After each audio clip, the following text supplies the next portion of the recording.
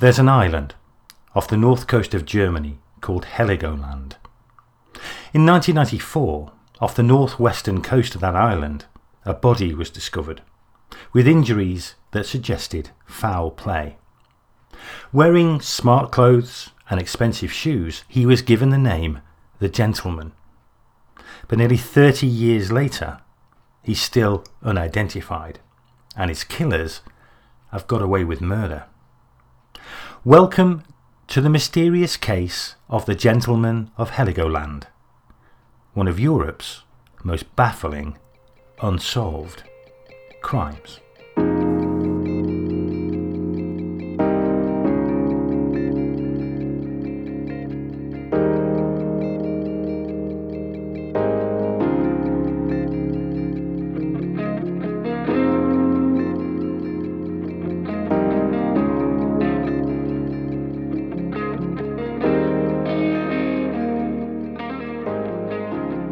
Episode 6. Our Man in Heligoland.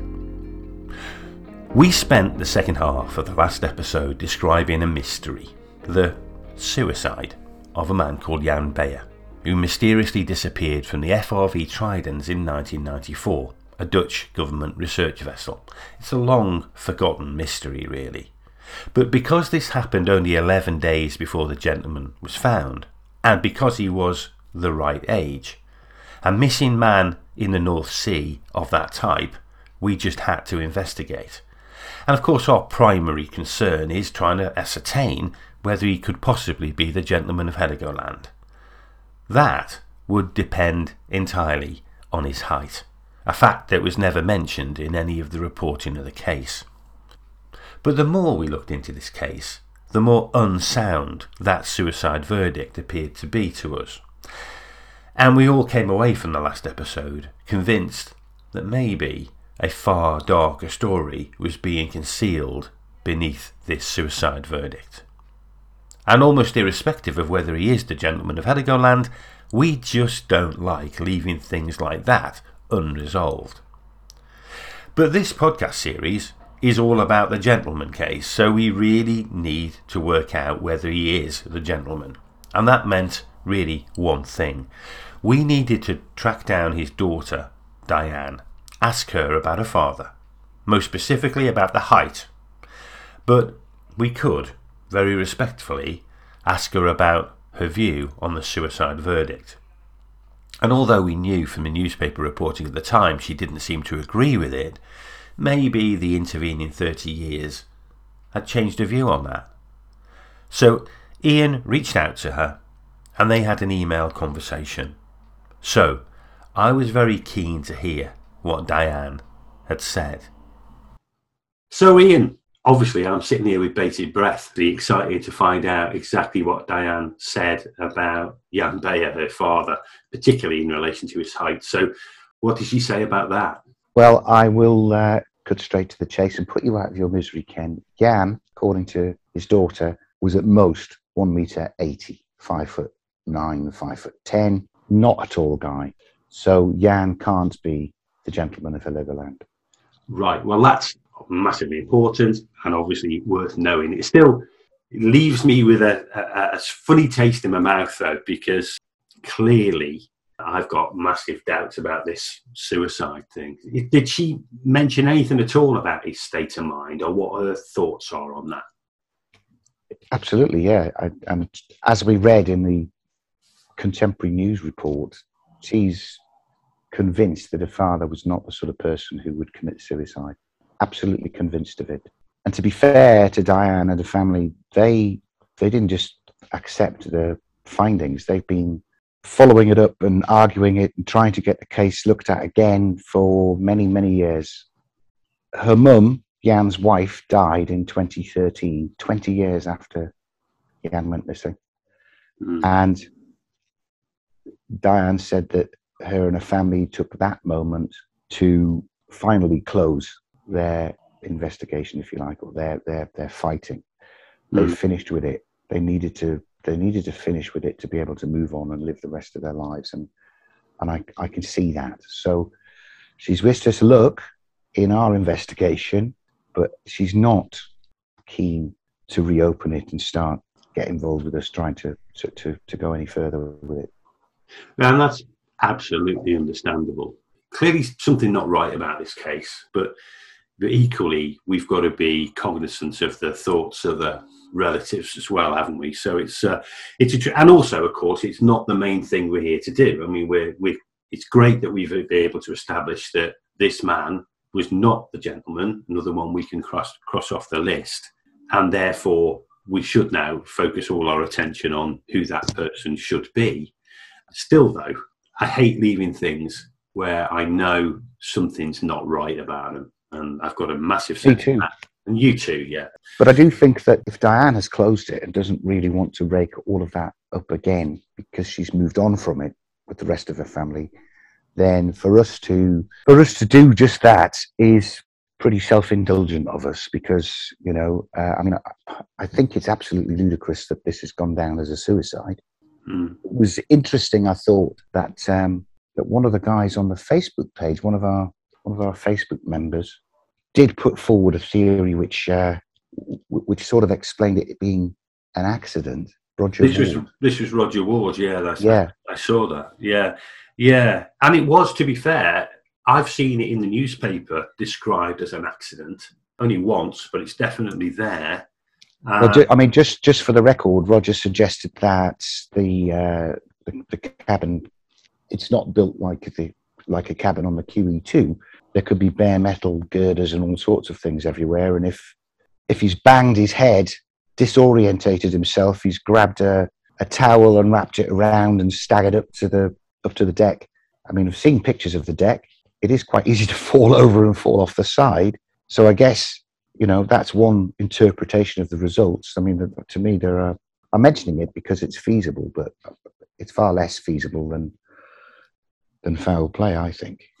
Yeah, I mean, my big worry with that theory, and it's an interesting theory, no doubt, is the blood spatter being entirely confined to the cabin, which we are told is the case. So if someone has hit themselves on the head so severely that they're completely disorientated enough to fall off a boat, and there's a load of blood in the cabin, for that blood to stop as that person exits the cabin and then blunders his way around the boat, presumably disorientated, before falling off, and for that not to leave any blood residue anywhere on the boat apart from the cabin, just says to me that's unlikely. I think there would be residue. Now, having said that, people weren't looking for it outside the cabin, so that may be an explanation for it.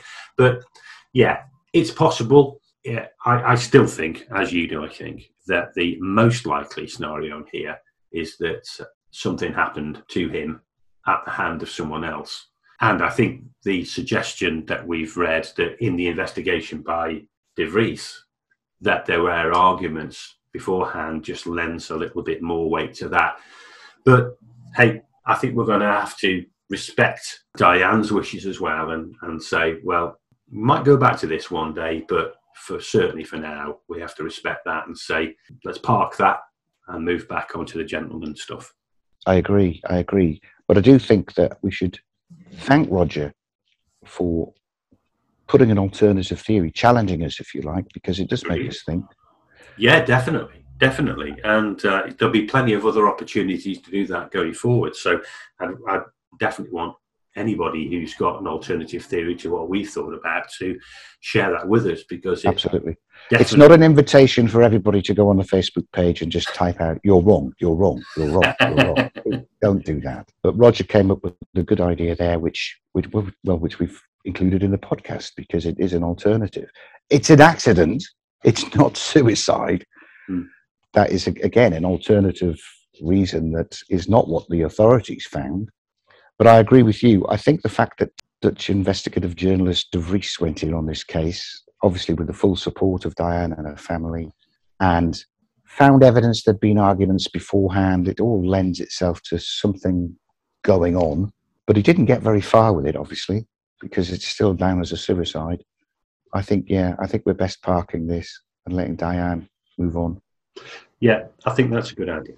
Okay, great. Hey, thanks, Ian. Thanks for taking the trouble to go and find Diane. I mean, that must have been a tough conversation. Always in this case, the height will be the determining factor. It's been the case all the way through this investigation, and it will be going forward. There'll be people we find who are missing that we can get quite excited about, but the height will be the determinant. If we ever find someone who's gone missing, who is confirmed as being 6'5", we're very, very close. But we'll probably have to go through quite a few of these before we do. There are still many rocks to lift, Ken. Absolutely. Thanks, mate. I'll catch up with you again soon, and really appreciate it. No problem. So now we know, for certain, Jan Beyer, whatever happened to him, is not the gentleman of Heligoland. So where do we go from there? Well, the answer to that is straight back to Heligoland. Because whilst Ian had been busy talking to Jan Beyer's daughter, Joe had also been busy. Very busy. Joe's value in this investigation cannot be overstated. We're very lucky to have someone like Joe relentlessly turning over rocks, happily going off on wild goose chases, spending hours and hours on research, and constantly thinking very deeply about where the next lead is going to come from. And she does this in the background all the time. And whilst we were closing off the Jan Beyer story, Joe had been up to something with some very useful results. So I needed to speak with Joe to catch up on exactly what she'd been up to. And she'd been up to quite a lot. So, firstly, congratulations on solving Michael Dean, Joe. I know how much hard work you put into that, but isn't it an amazing result? Yeah. Do you know, though, it's still a sad thing for me that stays with me, you know. I mean, I'm glad we solved, you know, a missing person case in Canada. That's great. But I still feel sad because I just always think of a little boy on a ship going to Canada, leaving Wales behind. And I often think, if only he'd stayed in Wales, life could have been so different. But, you know, I'm glad we solved it. It'll stay with me, that will, how sad it was, actually. But yeah, he had a tough start to his life. He had a tough end to his life for sure, and he probably had a tough middle as well, to be honest. But hey, at the end of the day, the good news is that Canada can put that away and focus on other things. And yes, actually, Ken, I hope Shona does send us more missing people to solve that might have a European connection. Could that be really interesting? That would be fascinating, wouldn't it? But yeah. Obviously, we've put that to bed. I know you've been busy in the background on other things, haven't you? So I'm intrigued to catch up with you in terms of what you've been up to. Well, when we first started researching, you know, the gentleman, and obviously we were working on Michael Dean at the time, but at the back of my mind, I started to think he may be another missing person, and I thought we've got to find somebody on Heligoland who was there at the time. Yeah, that would be very useful. Yeah, well, now you'll be pleased with me. I came across an article in an academic journal. I found the name of a highly eminent professor of marine science who, amongst other things, she runs a lab on Heligoland. Right. Now, so I found her email and I contacted her. And what I did, Ken, I used my doctor title and I asked her if she knew anybody that had been working in the North Sea around the time of the discovery of the gentleman. Right. Now she got back to me very quickly, Ken. And, you know, academics are really good like that. They do. And she told me that she did actually know somebody, but that he was a very reserved person and might not want to talk to me. So I didn't hold my breath, and I didn't want to kind of talk to you about it at that time, because I hate it when something comes to nothing. And by the way, did she know that you had an interest in the gentleman of Heligoland? Yes. Actually, it sent me an interim email saying, "Oh, out of interest, what's it about?" You know. Okay. So I explained the context of what we were trying to find out. Okay. And so that's then she said, well, she did know somebody, but he was very reserved. So she was trying to tell me not to hold my breath. But he contacted me.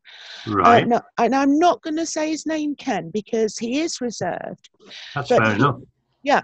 He's the captain of a research vessel and a bit like tridents, with Jan Baez. But not tridents. No, not tridents. And for the last 39 years, 40 years, he's gone into the North Sea every working day from Heligoland to collect water samples and to put plankton nets into the sea and so on. Right. Now, he told me, wait for this, that he has a Coast Guard friend who'd given him some information to give me. And he's written that the man was very, very likely British. You and Ian said, look, you're going to have to email him again. Yeah. And I almost started to cry, if you remember. And I said, I don't like pestering people. I can only pester my students at school because that's my job. And you were about to have, I could tell, you were about to have a fatherly talk with me, except we are the same age, but you were about to have a stern word with me when suddenly that day he'd actually emailed back. Wow. And the man who emailed back, was he the Coast Guard, or is he the original man who isn't named? Yeah, still my original man. Okay. Now, so this is now the very important thing which you are going to have to act on, because I can go no further, okay? Okay.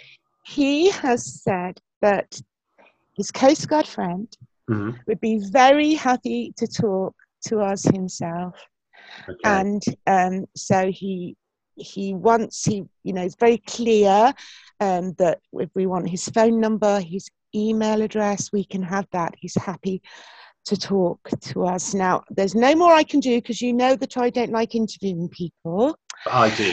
So that's fine. And I just want to say, though, I hope this does go somewhere, but were it not for that professor and the wonderful man who got in touch with me, and of course me finding the article. Correct. I just have to big myself up that if this man now, the Coast Guard, can give us that bit more, that would be fantastic. It would be fantastic, and you're absolutely right. Without you, these people who will never be named, who have definitely helped us find this individual, we would never have found him. Yeah, and it's the kindness of people. This is what Remarkable, isn't it? Yeah, who think, I'm going to help this person. I'm not going to dismiss this person. And that's how cases are solved. So I just putting it out there as a thank you.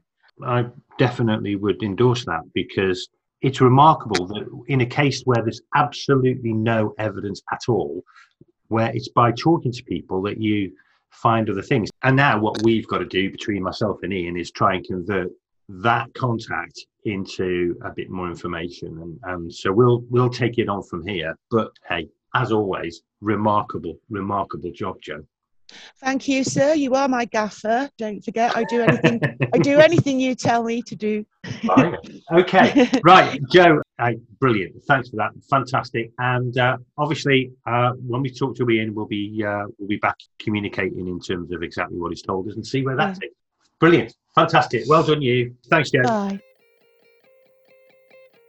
Thanks for downloading the podcast. I hope you're enjoying the journey that we're on. Now, this podcast should be on most platforms by now, but please let us know if you want us to upload it to your particular favourite platform if it's not there already. Now, a couple of shout outs to people who have been particularly helpful. Firstly, Leonie Welberg and Rixt Kamstra. They've both been doing some serious digging in the newspaper archive and sharing those results with me, and therefore I've been receiving some very interesting articles about the Jan Bayer case. I'm very grateful. And also a shout out to a lady called Audrey Bentley. Now, Audrey Bentley is Joe's mum. I know she's an avid listener, and I want you to know, Audrey, just how clever your daughter is. But you probably knew that. Now, we seem to be uncovering a lot of side mysteries and stories at the moment, and that will be how it continues going forward. I know from my experience of the Fred the Head podcast that sometimes these side avenues, these tangents that we look down, one can be as fascinating as the main story, but also they may solve the main story. And that is the nature, really, of a real-time investigation. We have to check them out because this particular avenue might be the true path. So forgive us if we seem to spend time looking at these offshoots, but as you'll know, that's our style and we think it works well. And because this podcast really is the diary of the investigation, and if we have spent a lot of time on that particular avenue during the course of the last fortnight, well, it becomes part of the story. These rabbit holes really are what we spend our time doing from one podcast to the next. That's the nature of a real-time podcast investigation. Actually, it's why there are so few of them, and why I think this form, the one we undertake, is fairly unique. We don't know, any more than you do, what's going to be in the next podcast when we finish this one. And that makes it exciting for us too. Now, I mention that because at the end of this episode, there's going to be a new avenue to explore. One we found by hours and hours of research into the newspaper archives. But first, through Joe's efforts, we seem to have made contact with someone actually living in Heligoland and in quite an important position. Someone we could talk to. Someone who may be able to add a lot more detail to what we know already about the circumstances in which the victim was found. That man is called Lars Carstens. Ian had the job of taking that a little bit further, so I needed to speak to Ian. So, Ian, how are you doing? I'm great, Ken. Good. And I know, miraculously, you've managed to track down Lars and have a conversation with him in Heligoland. And I'm obviously very interested to know exactly how that conversation went. It was very productive, shall I say, in terms of filling in some of the facts. More productive than we could even have hoped for, I think. Wow.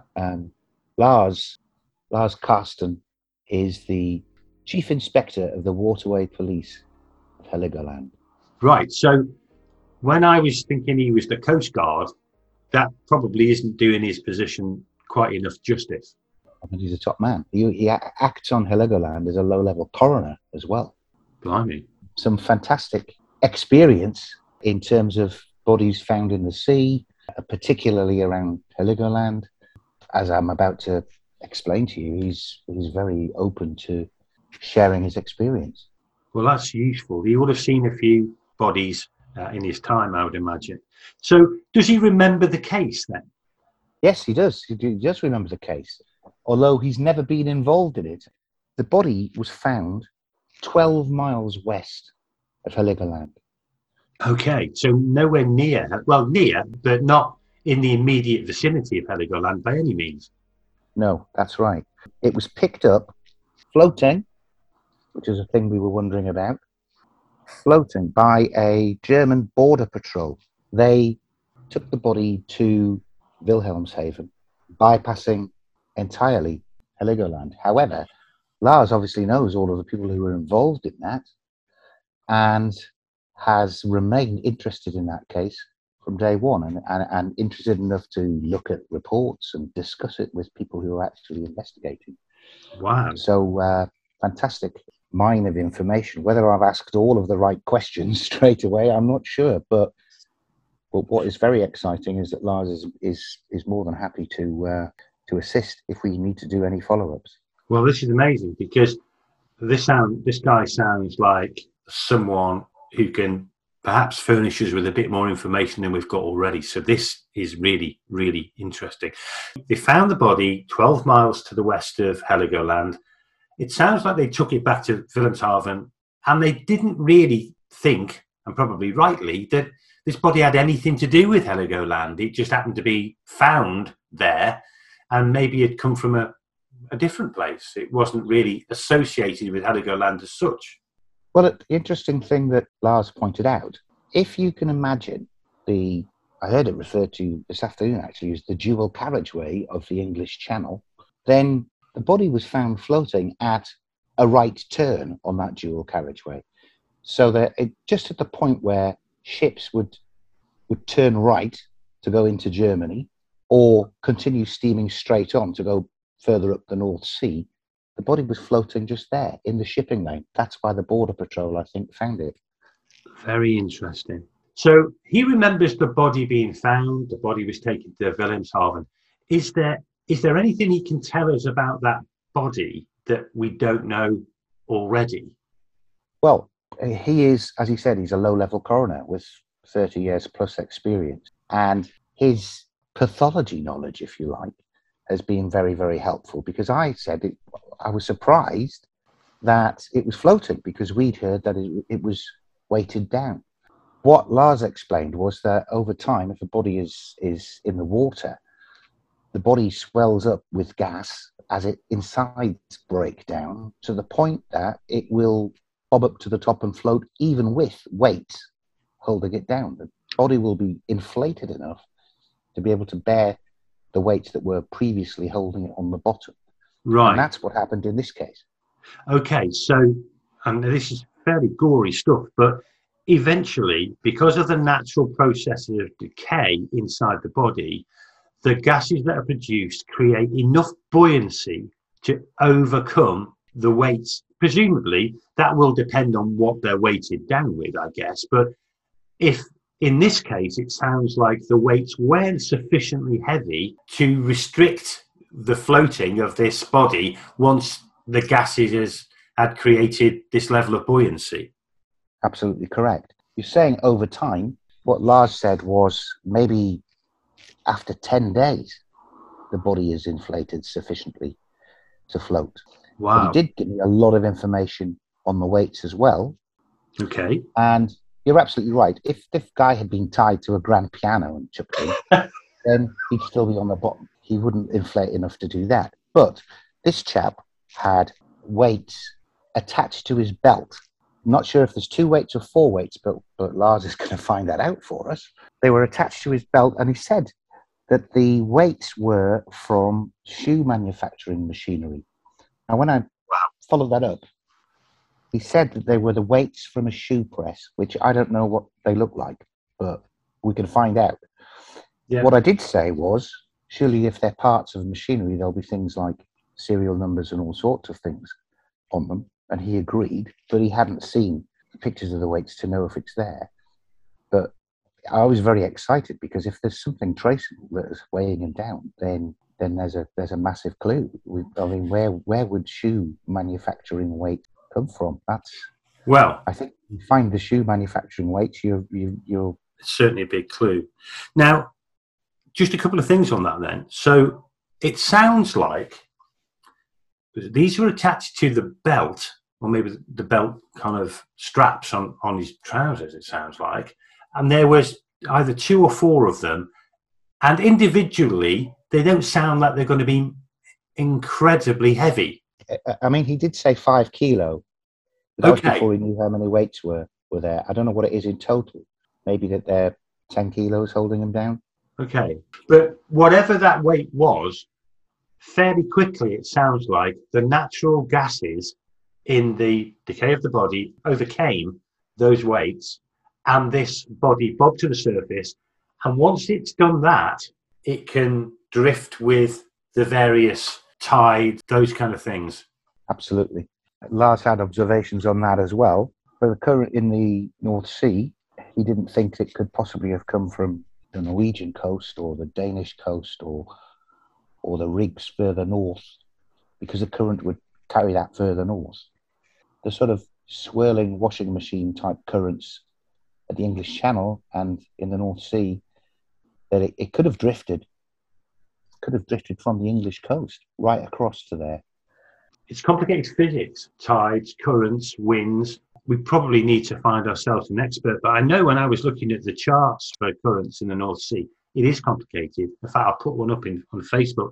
There's a current that comes west to east up the channel from the Atlantic Ocean, goes straight through to Heligoland. And of course, there are currents that come across from the kind of north to the east from England as well. So if you also think that you've got effectively a boat, a floating body with a keel, that is sticking up above the waves, then your prevailing wind across the North Sea True.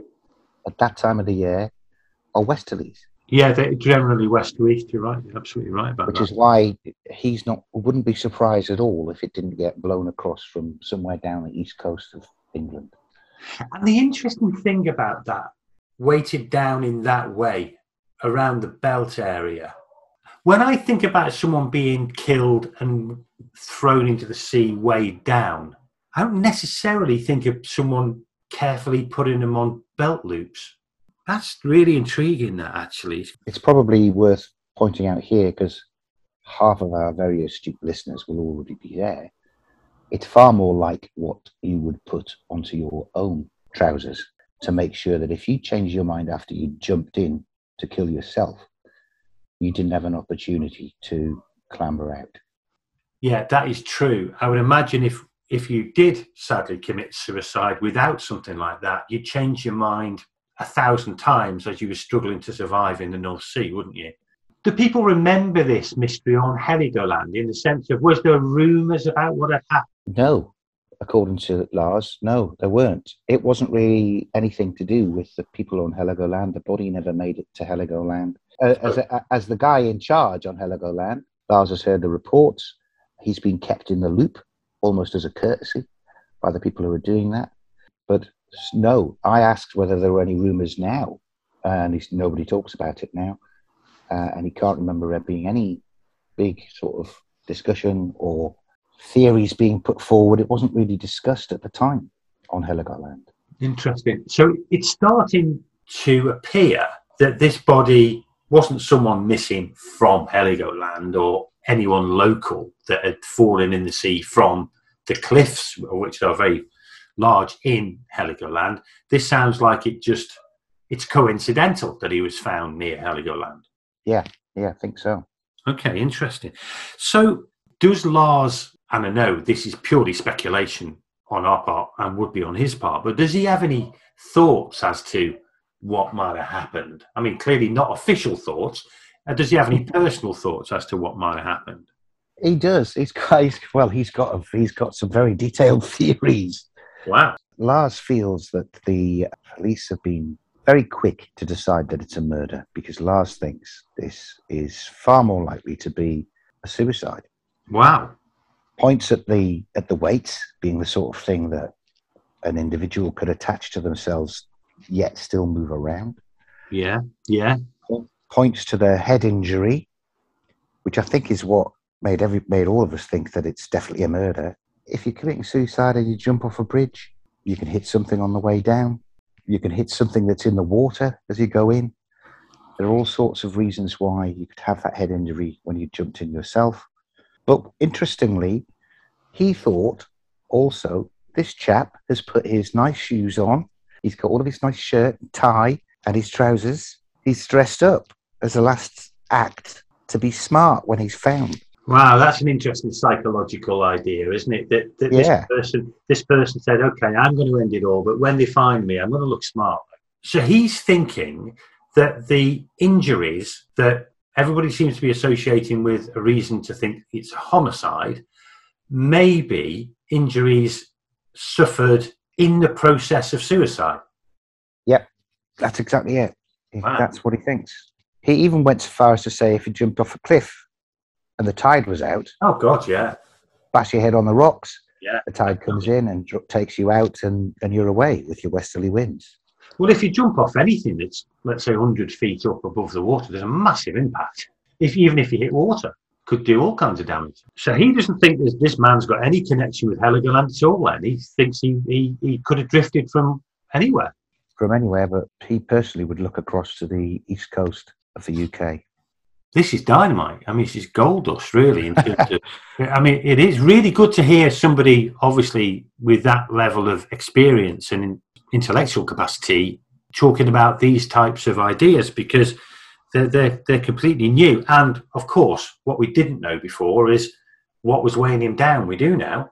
And clearly, what was weighing him down could have been put on there by someone who'd killed him, but equally could have been put on by himself. And if it was put on by himself, Ken, it's a massive clue as to who he is, I think. Is there any particular reason why he's Lars has kept such an interest in this case then? Because it's obviously we came across it a few months ago, but clearly this has been something he's been thinking about for many years. Lars has got personal reasons for wanting to solve this case and giving an identity back to that chap. His own grandfather never came back from the Second World War, lost in Crimea. And they still never ever had any news about that now. And I know periodically, certainly he's got one current case, skeletal remains turn up on the coast in Heligoland. And Lars is presently working on a case which he thinks is a soldier killed in the Second World War, and working with some really serious forensic guys and DNA guys to try and find this chap's identity. Wow. Because he wants to find, and I think it's motivated by the fact that nobody in his family knows what happened to his grandfather. Oh. He wants to return this guy with his identity to his family.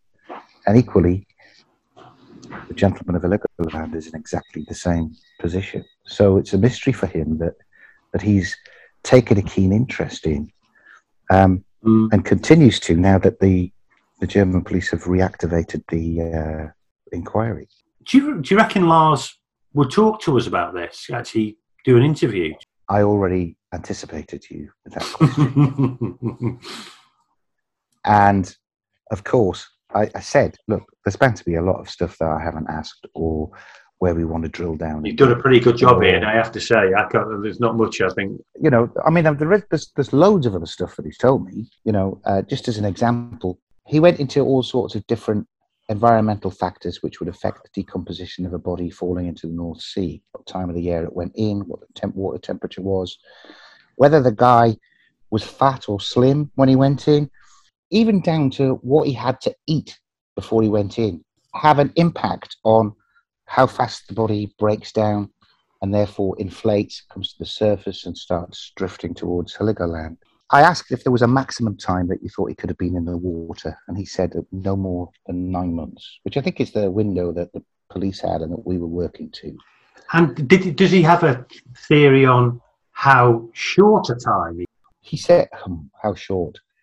I think if he's gone in, he needs to decompose enough to float. So you're looking there maybe 2 weeks, possibly, to get to that stage, and then come across. Yeah. If it's from the coast of England, that could be in 6 to 8 weeks, depends on the weather conditions, of course. But one thing that he did confirm, after 8 weeks, the body would lose all of its hair, which may be why he's got no hair. Did he mention the eye thing at all? Because we've always. Well, the eyes can go virtually immediately. Right. Either stuff on the bottom. Once he's come to the surface, the seagulls would have them almost within 20 minutes of him doing that. Apparently, he'd probably lose his ears and all the skin on his scalp as well. Lovely. That's what he's seen. It's. I hope nobody's having a tea while they listen to this, by the way. God. So there's loads of stuff that Lars has, which we can dig a bit deeper into. Dig into when we've got questions for it. Well, but it's great that you've made contact with him, and great that he's prepared to talk so freely about it, because it really is fascinating and probably opened up a new kind of line of thinking on this. So Lars thinks if he was to put money on this, he thinks this might be a suicide rather than a homicide. That's where he is, and to be fair, he's got me thinking that way as well now. Yeah. Particularly the weights on the belt. That's a funny one, isn't it? No weight. They're not of weight to hold anybody down, other than initially. It's not someone weighing someone down. They want to be on the bottom of the seat for perpetuity. This is being weighed down to stop you changing your mind and doing something about suicide. Your objective, yeah. That's astonishing. He's more than happy for you to call him. I think I will. Some of the points that we need to pick up with him when we do talk to him the next time, Ken. He was going to talk to the investigator, and they are trying to get copies of the labels on the shirt and the light blue shirt, dark blue trousers which have been even not shown because they said that's what makes him British. But of course, if they are more, because they're more Marks and Spencer's labels. Are they? We found out that his underpants, he was wearing underpants, and his underpants had a St. Michael label in, which is Marks and Spencer's too. But I've asked if they can get us pictures of the labels so we can work our magic. So they shouldn't be long. He's going to try and get us some pictures of the weight. He's going to try and get us the autopsy report. God.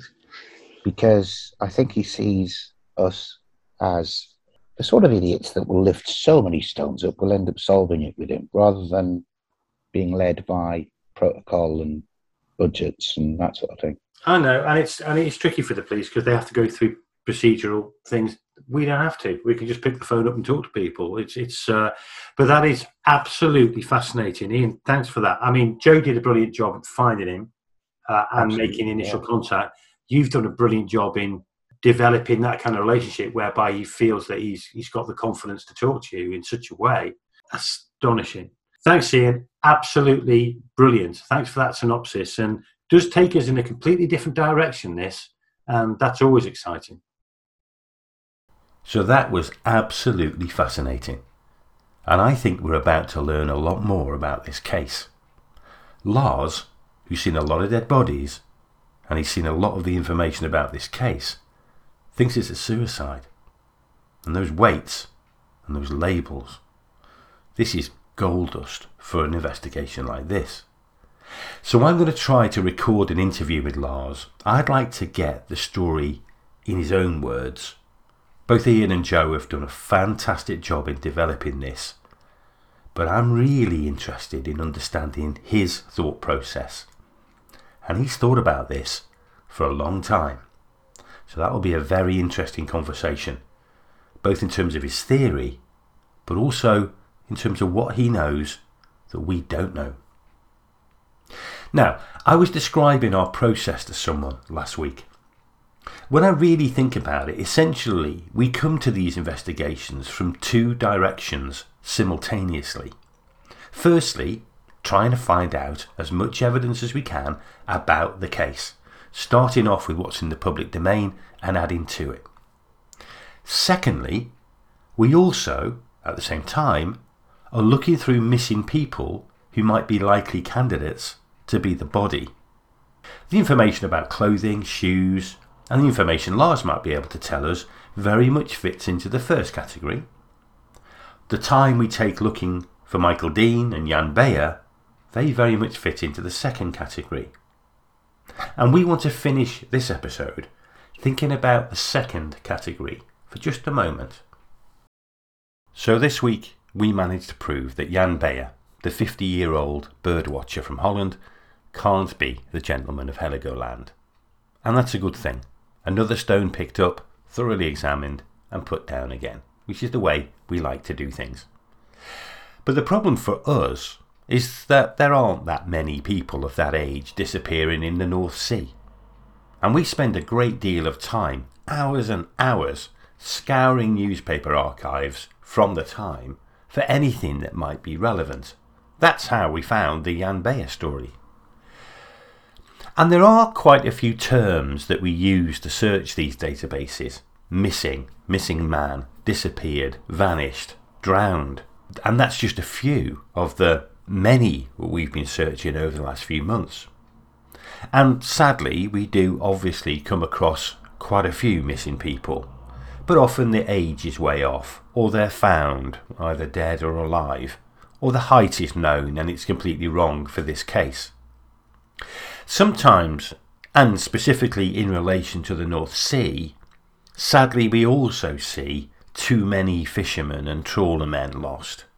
But we tend to put them to one side because, given the clothing of the gentleman of Heligoland, this man wasn't a professional trawlerman who sadly has been lost at sea. But the mysterious thing about investigating cases like this, and the same with Fred, is something always turns up. We were going through another relentless newspaper trawl on Friday of last week, using the word overboard as the search criteria, and we spotted something new. something that will probably become the next thing we need to dig really deeply into, the next step in the investigation. It was a tiny report, less than 50 words, but potentially very important. So I'm going to read it to you. It's from the Aberdeen Press and Journal, but it's not about Aberdeen. And it's dated Wednesday the 20th of April 1994, roughly 12 weeks before the gentleman of Heligoland is found. And it's titled Search Goes On. And it reads, a search was continuing yesterday for a 50-year-old male passenger believed to have fallen overboard from a British ferry in the North Sea. The man went missing at some time during the crossing of the P&O vessel Pride of Flanders, travelling from Zeebrugge in Belgium to Felixstowe in Suffolk, England, early yesterday morning. That's it. That's all it says. That's what we've got to work with. So a 50-year-old man, probably wearing casual clothing on a ferry, disappears crossing the channel from Belgium. That's all we know. For now. No name, no height. But he's the right age, it's at the right time, and it's in the right place. But that's for next time.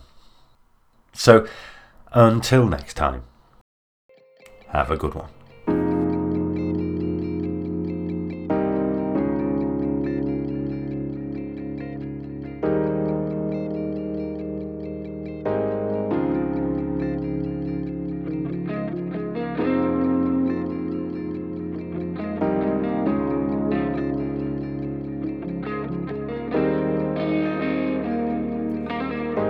The Mysterious Case of the Gentleman of Heligoland is a copyrighted GSE Media production, written and narrated by Ian Mackay and Ken Davis, and produced by myself, Ken Davis.